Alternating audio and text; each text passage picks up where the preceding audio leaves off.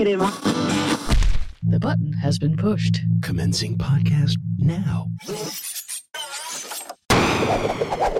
It's all about the monsters. All about the monsters.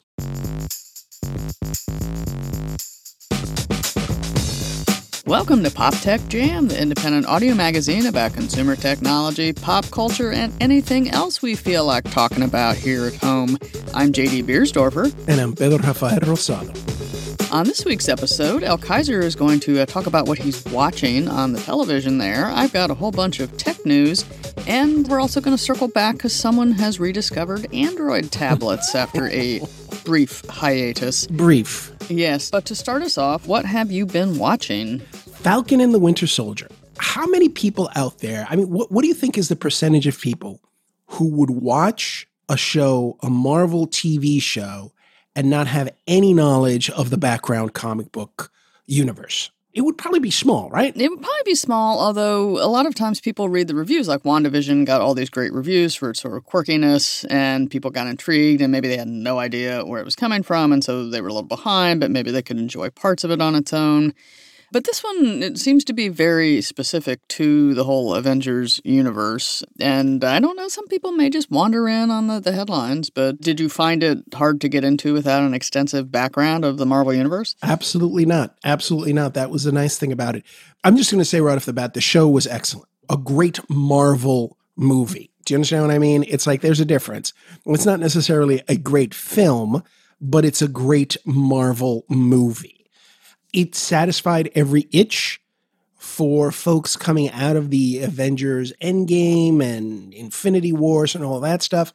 It was not as bizarre as WandaVision. I mean, WandaVision was kind of surreal and out of left field. It was clearly a follow-up to Endgame, but not as direct as Falcon and the Winter Soldier. If this is a spoiler for you folks, forget about it. You know what I mean? It's like been, 2 years since Endgame came out? At least. At least, right. So, if this is a spoiler, it's on you folks. Sam Wilson, he has the shield. They start from him having Captain America's shield. So they're picking up right from there. There's some time, but they're focusing on the blip and how it affected folks that were already here, not necessarily folks that came back. I thought it was fascinating. I thought it was a great series. It was 6 episodes. We really got the backstory of Sam Wilson, the Falcon, and we got more of an understanding and more depth to the character of Winter Soldier. Bucky Barnes, yes. Bucky Barnes, right? And it really helped solidify these guys as major players in the universe, because you had Thor, you had Tony Stark, you had Captain America, but these guys were like, oh yeah, and. Yeah, well, it was getting a little crowded there towards the end of the Avengers with like everybody was here. Right, but now these guys are on the A team. You know what I mean? They're on the varsity squad. They have leveled up. They have leveled up, and it was effective. It wasn't forced. You really buy it. The show itself was incredibly cinematic. I mean, the special effects, the action shots, the globe hopping, they spend some serious Disney money on this thing. This could have been 3 separate films. Now, and for some people, though, that was the problem, that it could have been 3 separate films. And I find that kind of a ridiculous argument. The whole point of having a serialized show is to give you more depth and to bring the story along slower. Yeah, and you can watch it at your own pace and not be stuck for like 2 hours at a time, sometimes not even in your own home. Right, being overwhelmed by action. There were a lot of great quiet moments in this thing that didn't involve people punching each other or shooting or anything. It wasn't world-changing, but it was a phenomenally good Marvel TV show. I actually liked it. I enjoyed it better than WandaVision because I consider WandaVision a completely different animal. That was a different thing. That was like maybe an event or a mini series. I don't know, but it was just...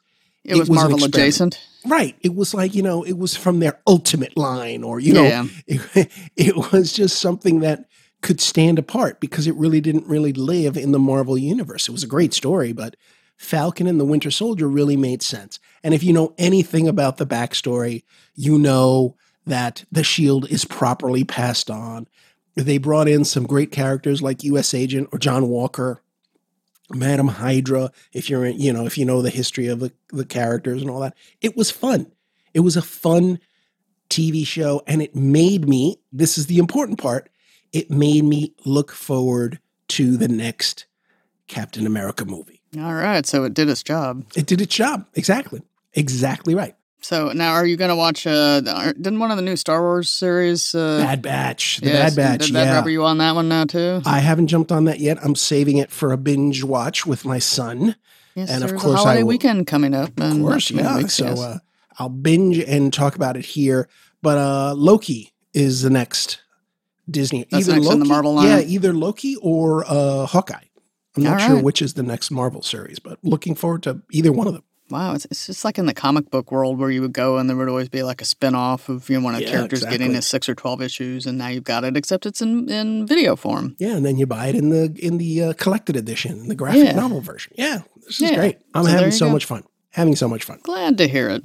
Anyway, is there news? I would imagine there's tech news. There is some news, and as you and I both know, because we've been doing this show for some time, we here on Pop Tech Jam have been anticipating for years a major online attack on U.S. infrastructure, and now one has taken place. There you go. We've got some minor ones. This is a major one, as hackers from the Dark Side group with roots in Eastern Europe successfully shut down a major gasoline source with a ransomware attack this past weekend. Wow. The victim here was Colonial Pipeline, a private company based in Georgia, and it confirmed it had been a victim of a cybersecurity breach on May 7th and had to halt operations on this major pipeline that carries refined gasoline and jet fuel from Texas up and down the East Coast to New York. People were relying on this pipeline here because of all of the fuel that was moving. It could transport about 3 million barrels a day. And since it's been out of commission because they shut everything down for security reasons, gas prices are on the rise here in the States. There you go. And that's the point, too. When people say, oh, that has nothing to do with me, this hack has nothing to do with me.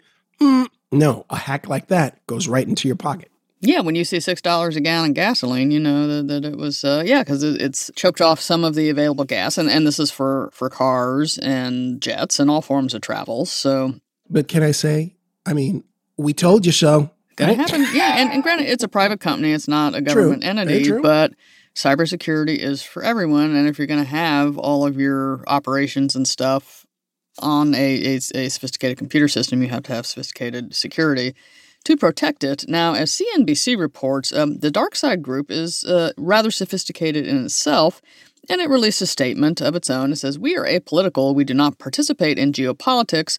Do not need to tie us to a defined government and look for our motives." And so this is the hacker group making a statement. It goes on, "Our goal is to make money, not create problems for society. From today, we introduce moderation and check each company that our partners want to encrypt to avoid social consequences in the future." So they're trying to play themselves as these ethical hackers. Yeah, we're just doing it for money. We don't care that the U.S. and Russia are still in the Cold War. Okay. I think they even claimed at one point that they were donating some of their profits to charity. I don't know if that was a legitimate thing they were doing or if they were just doing it to sort of taunt and tease. But yeah, major pipeline just completely knocked out by ransomware. Getting online in rural America, though, has often been difficult if you want something more than dial-up or those super slow satellite speeds. I don't know if you've ever been on a satellite connection, but it's expensive and slow. But the government here has been taking new steps to try and narrow this gaping digital divide. The Federal Communications Commission just unanimously approved a $7 billion connectivity fund designed to help schools and libraries pay for devices like laptops, tablets, Wi-Fi hotspots, plus fast broadband service. All of this to connect teachers and students. And this is part of the current administration's $1.9 trillion American Rescue Plan.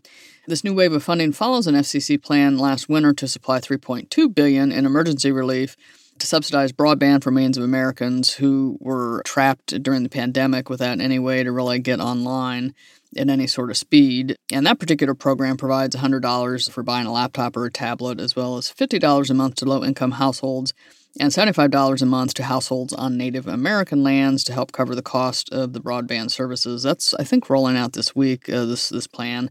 And also provides $100 for buying a laptop or a tablet. Every little bit helps. Yes, they are making some efforts here to get more people in other parts of the country online. Now, if you want to get an idea of just how wide the digital divide in this country is in some places, I'll put a link to this map on the Verge site where they sat down and looked at U.S. counties where less than 15% of households are using the internet at broadband speeds, which I think the FCC defines as 25 megabits per second, which is really slow, Very slow. for broadband. But that's the technical definition, I guess, of broadband for the download speed. And there are certain areas of the country where school districts started providing cellular Wi-Fi hotspots to students who had no reliable home connections. And some districts didn't even have those resources. And so just think back last year this time when all these news reports where kids were going to school in their cars to set up in the McDonald's parking lot or the library parking lot just to be able to get enough Wi-Fi from the hotspots in those places to get a signal strong enough to do their homework. I mean, that's just shameful. Say what you will, people. I mean, whoever, I don't care what your political stripe is. That's just wrong. That's just plain wrong that a kid has to go into a McDonald's parking lot to get his education. That's just wrong. Period. It should not happen in a first world country. Period. Yeah, so hopefully the funds that they're putting towards this will help close some of that and get kids more online, more educated as they try to catch up from this horrible year where they either lost school or couldn't go or were so discouraged by the slow speeds that they didn't even show up. You know, it's going to have impact down the road. Yep. And you know what, folks? It's not in just rural areas. My son and my daughter have classmates that have trouble getting online because they can't afford to pay for broadband. This is a problem for a lot of people in big and small cities. Socioeconomic and geographic. Exactly and right. Sometimes the combination of both, sometimes one or the other. So now the COVID-19 pandemic, I believe, is it the 14th or 15th month? I don't know. I lost track. Decade. 14th decade, I think. Yeah. Anyway, however long it's been going on, we've seen a lot of people turning to video games as a way of coping. Yes. Which has led to a buying spree that's been hampered by kinks in the global supply chain. Now, we've covered before, Nintendo has been dealing with shortages of its own. And now execs at the Sony Group Corporation have warned analysts that the PlayStation 5 game console will remain in short supply through 2022. This will likely hamstring the company in its ability to increase its sales targets, which all companies like to do to show some profits. In its quarterly results call last month, Sony reported it had sold 7.8 million units of the PS5, I believe, through the end of March. And is trying to sell at least 14.8 million units in the current fiscal year, which would put it on track to keep or match the trajectory of the very popular predecessor PlayStation 4. Now, that console sold more than 115.9 million units since it was released in 2013. You have a PS4, don't you? No, I do not. I want Xbox. That's right. Yeah, I remember you switched to the Microsoft. Xbox Uno. So yeah, the Sonys are in hot demand. But speaking of that elusive PlayStation 5, the company's next-generation virtual reality headset will include a resolution of 4,000 by 2040 pixels, which is 2,000 by 2040 per eye. So you've got a thing on your head, but the resolution is really great. It'll have a lens separation adjustment dial and gaze tracking that varies image rendering based on the eye's retinal fixation points, which there's a technical term for it, foliated or something, but it's a way that makes it even more realistic when you're in the virtual environment. A motor on the headset can be used by developers to give direct haptic feedback as well on your head. Or, in the controls. So this new headset, spiffy as it sounds, though, is not expected until next year, probably at the earliest. But if you can't get a PS5 anyway due to the shortage, maybe you just wait for it all. Maybe. Also in gaming news, Apple and Epic Games began their slugfest in court on May the 3rd in Epic's 2020 lawsuit that claims unfair business practices over that 30% revenue cut that Apple takes from Fortnite and other apps and games in its App Store, as well as the restrictions about in-app purchases that companies will sometimes try to sneak in there to go around Apple's 30% taste. As our listeners may recall, this blew up last year when Epic released a version of Fortnite that tried to bypass Apple's own payment system, so Apple promptly booted the game from the App Store. So then Epic sues, and then Apple filed a countersuit saying that the attempted end run violated the terms of Epic's contract with Apple, so lots of slapfight lawsuits here. So I'll sue you. No, I'm going to sue you. And whatever the verdict is, they're still listening the evidence in court, and I'll post some links to the daily progress of the trial. But the verdict could have a huge impact on the way games and apps are sold and managed in other online marketplaces. So could this break the 30% lock? I know there's also some tension about the way apps and games are sold in Europe. Europe being traditionally more suspicious about American tech companies and their business practices. So I don't know where this is going, but Epic is hoping that maybe they can, break free. We'll see. We shall see. Now, if you've ever received or seen merchandise that looked just a little suspicious for sale on Amazon's site, well, A, you're not the only one. Yeah. But as it outlines in its own 2020 brand protection report, the Uber Mega Everything store said this week it has blocked more than 10 billion suspected bad or counterfeit listings before they were published on its site this year. And I guess they've been spending $700 million to fight all this fraud. Last June, Amazon created a counterfeit crimes unit with 10,000 people working to ramp up the war on the knockoff products. I mean, is that going to be the next Law & Order counterfeit crimes unit? I'm there. I'm running my DVR right now. Yeah, and you just have to browse the site, and even some of the stuff that's gotten through looks a little... I mean, it's not as bad as like when you ride the New York subway system and someone wants to sell you some batteries wrapped in saran wrap. Yeah, or if you go down to Chinatown, let's be honest. There's some neighborhoods, uptown and downtown, the quote-unquote gray market. Yeah. So Amazon is working to try to... stop this stuff from getting, because they end up when people buy it and complain, Amazon sort of has to deal with theirs, so they're just trying to stop it at the source. Yeah, but the more difficult thing for Amazon is that there are a lot of major companies. I know for a fact some audio companies, microphones and equipment like that have had problems with counterfeits being sold of their equipment on Amazon, and they're not selling any of their equipment on Amazon anymore. They refuse to have them as a verified merchant, which is a problem for Amazon. If this company doesn't trust your site, what's to stop all these other companies from not selling? And all you're left with are all these counterfeit garbage things. Yeah, these sort of very suspicious to begin with. Correct, yeah. So we'll see if Amazon keeps squashing the counterfeits. But speaking of fraud, some quick news about that site that you don't have to deal with anymore because you gleefully quit. Yes.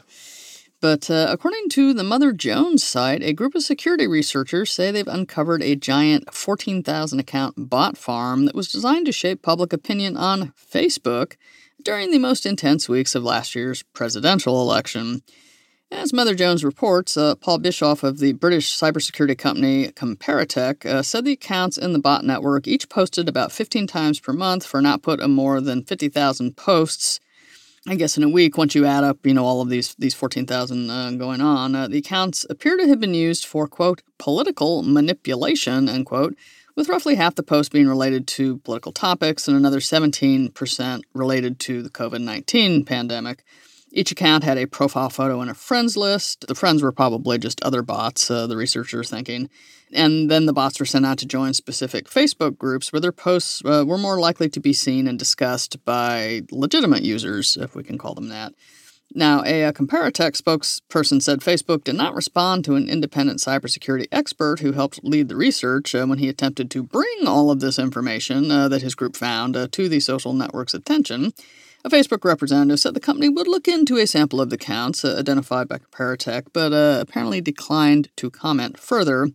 So we knew this stuff was going on. This is just like some solid evidence where it's happening. Oh, and regarding the election, Facebook's oversight board, I guess you saw that last week, decided to keep a certain former government official from reactivating his account for at least another 6 months. Can kick down the road. They're going to have to deal with it at some point, but for now, things will be quiet for another 6 months. The funny thing is that I'm not even going to rant about Facebook, but I got to get rid of Instagram. Even though I love using it and it's fun and I like connecting with people on there, I just can't in good conscience continue to support this company. Yeah, I just can't. They're just doing some really awful things now. Like really, really creepy bad things. Yeah.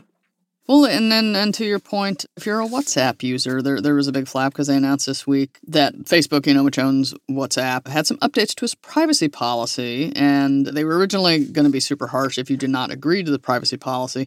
A lot of people said, oh, this is because you have to share your WhatsApp data with Facebook. I think most of that is for business accounts because Facebook claims it's, so you can easily go back and forth with your business. But they've got this new privacy policy. Whatever it is better for Facebook than the user, I'm guessing. So they got this new privacy policy, and in an update to the frequently asked questions page, WhatsApp clarifies that no users will have their accounts deleted or instantly lose functionality if they don't accept this new policy, but the account will gradually start to lose some of its powers and effectiveness. So it says for a short time you'll be able to receive calls and notifications, but won't be able to read or send messages from the app. So, well, what's the point of that? They have this deadline, I guess it's May 15th, for people to sign. But if you refuse to sign this privacy policy or agree to it after a period of weeks, you'll eventually just have the reminder all the time become persistent, and basically the app will just become unusable. You won't be able to access chat lists or answer incoming calls. They're not technically disabling it, but they're just putting all of this stuff in there to make it unusable, which I don't know how many people that's going to drive. I mean, if you're thinking about losing Instagram, a lot of people have just quit Facebook in general because of its refusal to take accountability. And now they're getting the WhatsApp people all angry. I don't understand how they think this is good business. I just don't get it. They don't care. Like, we're going to make all the money, and we're huge, and you guys have to suck it. And, maybe people are fighting back. Bigger companies have gone under, so yeah, I don't know if this hubris is a good idea. But yeah. Anyway. Yeah, no, as soon as an alternative comes along, maybe you'll start to see people migrating. And while it may not have noticed the massive botnet on its site, Facebook does seem to be concerned that people are just flinging links onto their pages without actually reading the stories. The company has announced that it's going to start testing a pop-up alert. I think it's aimed at maybe 6% of Android users just for this test. But this pop-up alert is going to ask users if they really, really want to share that article that they've never actually opened to read. Facebook made this announcement on Twitter instead of its own site. It announced it on Twitter. Twitter also started testing its own version of that read before you post alert last year, so they're just glomming on. I don't know if anybody reads it. People are going to do what people are going to do, and half the time they're bots anyway, so. One more note. Citing Facebook's historical and current failures to protect children on its platforms, attorneys general from 44 states sent a letter to CEO Mark Zuckerberg asking him not to go ahead with a planned version of Instagram for children under the age of 13. The letter was submitted by the National Association of Attorneys General, and in it references research that links social media use with self-harm, suicidal thoughts, low self-esteem, and not to mention, cyberbullying. And it also notes the risks of social media platforms being used to target, abuse, and groom children. But I guess Facebook had done the Facebook Messenger from kids and thought that was okay, and now they want to do like an Instagram for kids, and these attorneys generals, and especially because I think Instagram, because it is so visual, it does people feel bad if they can't post like a super glorious photo. And we've seen bullying on Instagram before, and we've talked about the comment mode things that they've done in there. So 44 out of the 50 states are saying, Mark, don't do this. That's a lot of attorneys general. Yeah, that's all but 6 of them. So, and he probably will ignore it, but of course he will. Yeah, so that's there. And finally, in addition to games, streaming TV got a lot of us by in the depths of the pandemic, but there's one site that may not have gotten as much publicity as your Netflix, your HBO, your Hulu, your Disney+, but it's serving up incredible content nonetheless. Now, it's called Quality TV, and it was started in 2015 by Dashuna Spencer, who got tired of seeing black stereotypes or the same old historical stories told over and over again on the other streaming networks, so she started her own streaming service. Now, the word Quali means truth in Swahili, and what she wanted to do here was to curate a collection of hundreds of streaming videos, original documentaries, shows, that aspire to be a true reflection of the global Black experience. And this is in contrast to what's often shown on mainstream media, with your Green Book and, your The Help and, that kind of stuff. So Quality TV hosts more than 500 undiscovered award-winning indie films, documentaries, web series, and some children's shows as well, all celebrating global Black stories. And subscriptions are $6 a month or $50 for the year. And this is a Black-owned business. This woman started it because she could not find any quality experiences reflecting her life from the existing services. And so she just started to pull resources together. They don't create their own original content, but they curate it and they give some of the proceeds to the creators of that content. she's had to fight to get venture capital for it, and I think she had to get a PPP loan at some point, but she has been holding on since 2015, trying to get more buzz for her network and have people have this as a resource who are just tired of seeing the same old stories on the mains. Now she has the power of PopTech Jam behind her. Yes. So we salute her and her network there. And for anyone out there who'd like to know more about the streaming network or any of the other stories that we talked about on the news section today, you can find it all at PopTechJam.com. Up next, we're going back to Tablet Town.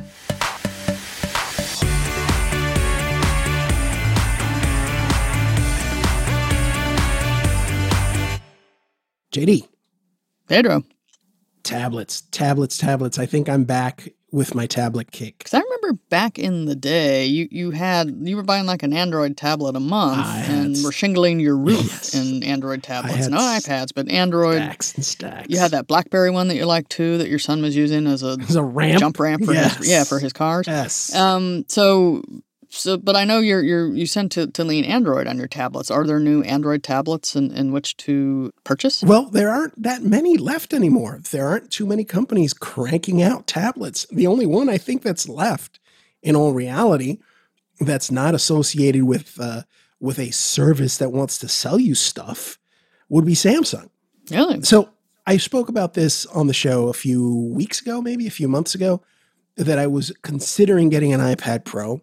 But let's be honest, the iPad Pro, the new one, is just beautiful. Don't get me wrong. It's great hardware, but the price really is heart-stopping when you consider it. They're charging you laptop prices for that. Of course, especially when you consider how much you want to trick it out. Okay, so my specs were I needed at least a 512 gig drive, right? Yeah, because you got media files. Correct. I needed it to be fast. I needed it to be big. And I needed the screen to be glorious. That was my own word. I wanted it to be glorious because I came from the Google Nexus Samsung tablet, the 10-inch tablet that they made maybe a decade ago, I think. That sucker's still working. It's slow. Still ticking. It's still ticking. It's slow as molasses. And it runs an ancient version of Android, but it still works. And the screen is still fantastic. Samsung makes quality tablets. So I figured, let me see what Samsung has out there. I don't want to pay the premium for iPad as much as it would look beautiful in the whole 9 yards. Let me see what the alternative is.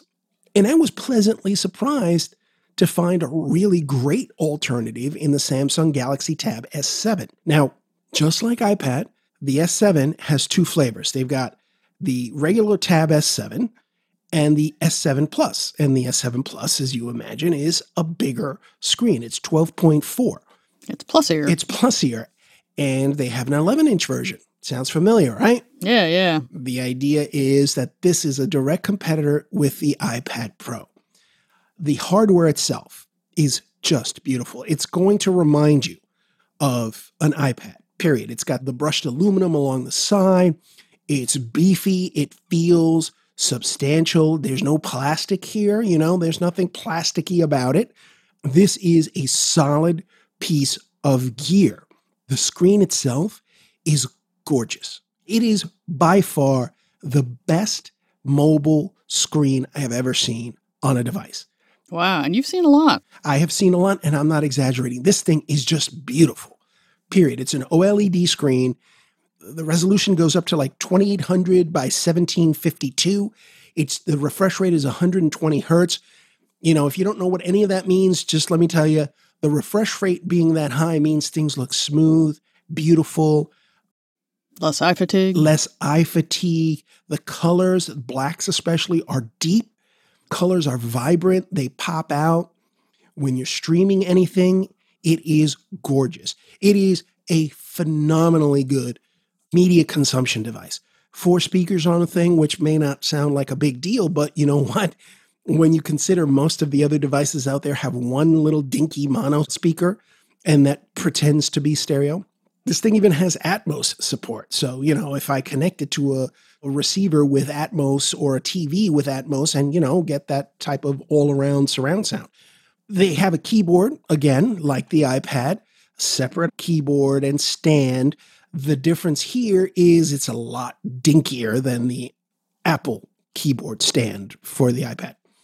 Their version, the Samsung version, is really chintzy. I mean, I could see this thing falling apart with use, but it lets you use it as an ersatz laptop. It's got a touchpad and, the whole nine yards. If I'm doing light browsing of the internet and stuff like that, it works perfectly fine. But the biggest drawback, unfortunately, is the fact that it's running Android. I mean, that sounds weird. Okay, obviously it's running Android, but it's the biggest stumbling block because Android still does not fully play well on a tablet. It hasn't for decades, since I first started collecting tablets back in the day. I know they always had like some screen rendering and resolution things, like they could never quite get it to look good on certain screen sizes. They still don't. In fact, there is a Samsung app called Dex, which is sort of like their desktop emulation software. So when you pop in the keyboard, you run this app, it does a soft boot, and then it goes into like a Windows-like version of Android. That is supposed to give you that experience and then stretch out the Android app on the screen. So when you're actually looking at it, it fills it up and it feels more like a Windows app. The problem is that, again, Android apps were designed to run on small phones. These apps they don't have versions, or they don't have scalable versions like the iPads do, the universal app that it will look good on any device. It just doesn't happen. I mean, it's painful. 10 years down the road, we're still having these same issues with tablets, with Android specifically. I think it's about time Samsung, if they don't develop their own, because their hardware is fantastic. I'm completely in the Samsung camp when it comes to hardware. Their phones are phenomenal. They were trying, like Tizen or something, weren't they trying to do their own, and then they just gave up? They just gave up. But I think what they're going to have to do is embrace Microsoft to survive, because Android is just not cutting it. It's just not cutting it. Well, it's a very fragmented platform. Are you at least using a fairly recent version of it on the device? It's running Android 11, so it's running the latest and greatest. It's one of those frustrating things, like it's almost there. It's just like almost there. You can feel it. You just want to pull it out of them. Come on, Google, just fix it. Or if you can't fix it, Samsung, kick them to the curb. The hardware is spectacular. And on top of that, I got a great deal on it. I dug around. I didn't want to spend Apple prices. A comparable iPad Pro with a 12.9-inch screen would have set me back, and the keyboard, the Magic Keyboard, would have set me back $1,800. Whoa. Okay. I paid $780 for the Samsung 12.4 and the keyboard. Granted, I dug around for the best deal possible. Amazon came through. If you dig around and you're willing to take a shot, you can really save a lot of money. Yeah, you don't have to pay the Apple luxury tax if you do your homework and burrow into the sites. I saved $1,000. And there is nothing that I'm doing on my old iPad that I can't do on this Samsung. In fact, there's so much more I can do on the Samsung with the limitations, with the Android limitations. I can watch all my streaming services. I can check my email. I can use Microsoft Office applications if I wanted to. I can certainly use my Google apps. I can't do my audio work, but I couldn't do that on my iPad anyway. Yeah, plus you need to take a break from the audio work and just watch some shows. Exactly. But on top of that, I can still, if I need to in some way, shape, or form, I can connect a USB-C dock to this thing and connect all sorts of drives to it. All right, so expandability. Expandability. Yeah. I can use all types of headphones on there. I was running some high-end Sennheisers on this thing. Granted, I needed a preamp. I needed a headphone amp. But still, I can't do that on my iPad without jumping through hoops. I can't just plug in an Ethernet cable like I can on this. I just literally just got an adapter, plugged it right into my Ethernet. So it has so many more advantages from the hardware side. The fact that it doesn't have that last bit of OS support is frustrating. I thought it would be better 10 years down the road, but unfortunately it isn't. Yeah, no, there's just maybe like one little missing piece of the puzzle that fell under the couch and nobody can find it. I'm serious. You know what, Samsung? Get in bed with Microsoft. Just, do it because you're this close. You were this close. You could take iPads. Hell, you could even take the iPhone on. Just do it, please. Oh, I'm working myself up into a frenzy. You are. Cool down. Yes. Okay, so we'll put a link on the show page so people can see this model of which you speak. Yes, indeed. Yeah, I mean, saving $1,800 versus $7 and change. Yes, and that's not an exaggeration. There's no enhancements. That was the savings, over $1,000. Wow. Yeah, that says something there. So now, how are you using it? Is it just basically your media consumption device? It's my media consumption device, and I use it to write. I can use this for my shadow game playing, for the Amazon Luna, which I'll talk about sometime down the road, but I can play both of those on there, so I can have big-time AAA titles, and I can play it on my Samsung. Ooh, all right. So and it's got that big screen. Uses. Yeah, exactly. Yeah. All right. Well, you have had a busy week there with the Falcon and the Winter Soldier and the new Samsung tablet. It's been fun. It's been fun. Yes. It has been. Anyway, I guess we should thank the bros. I think we should, because we've come to the end of another one, and we cannot leave the room until we thank the bros. Thank you, bros. If you think it, they will build it. BuiltByBros.com. And thank you, listeners. We hope everyone out there is doing okay. Hopefully got your vaccines. You're maybe easing a little bit out of the pandemic shack-wacky mode. But, stay safe. Still follow the guidance. Get your shots. Wear a mask. Yes, wear a mask. You can make it, stylish and perky. Yes, of course. So until next time, when we are back with more, I'm J.D. Beersdorfer. And I'm Pedro Rafael Rosado. You're going to watch The Bad Batch on that Samsung tablet now, aren't you? No doubt about it.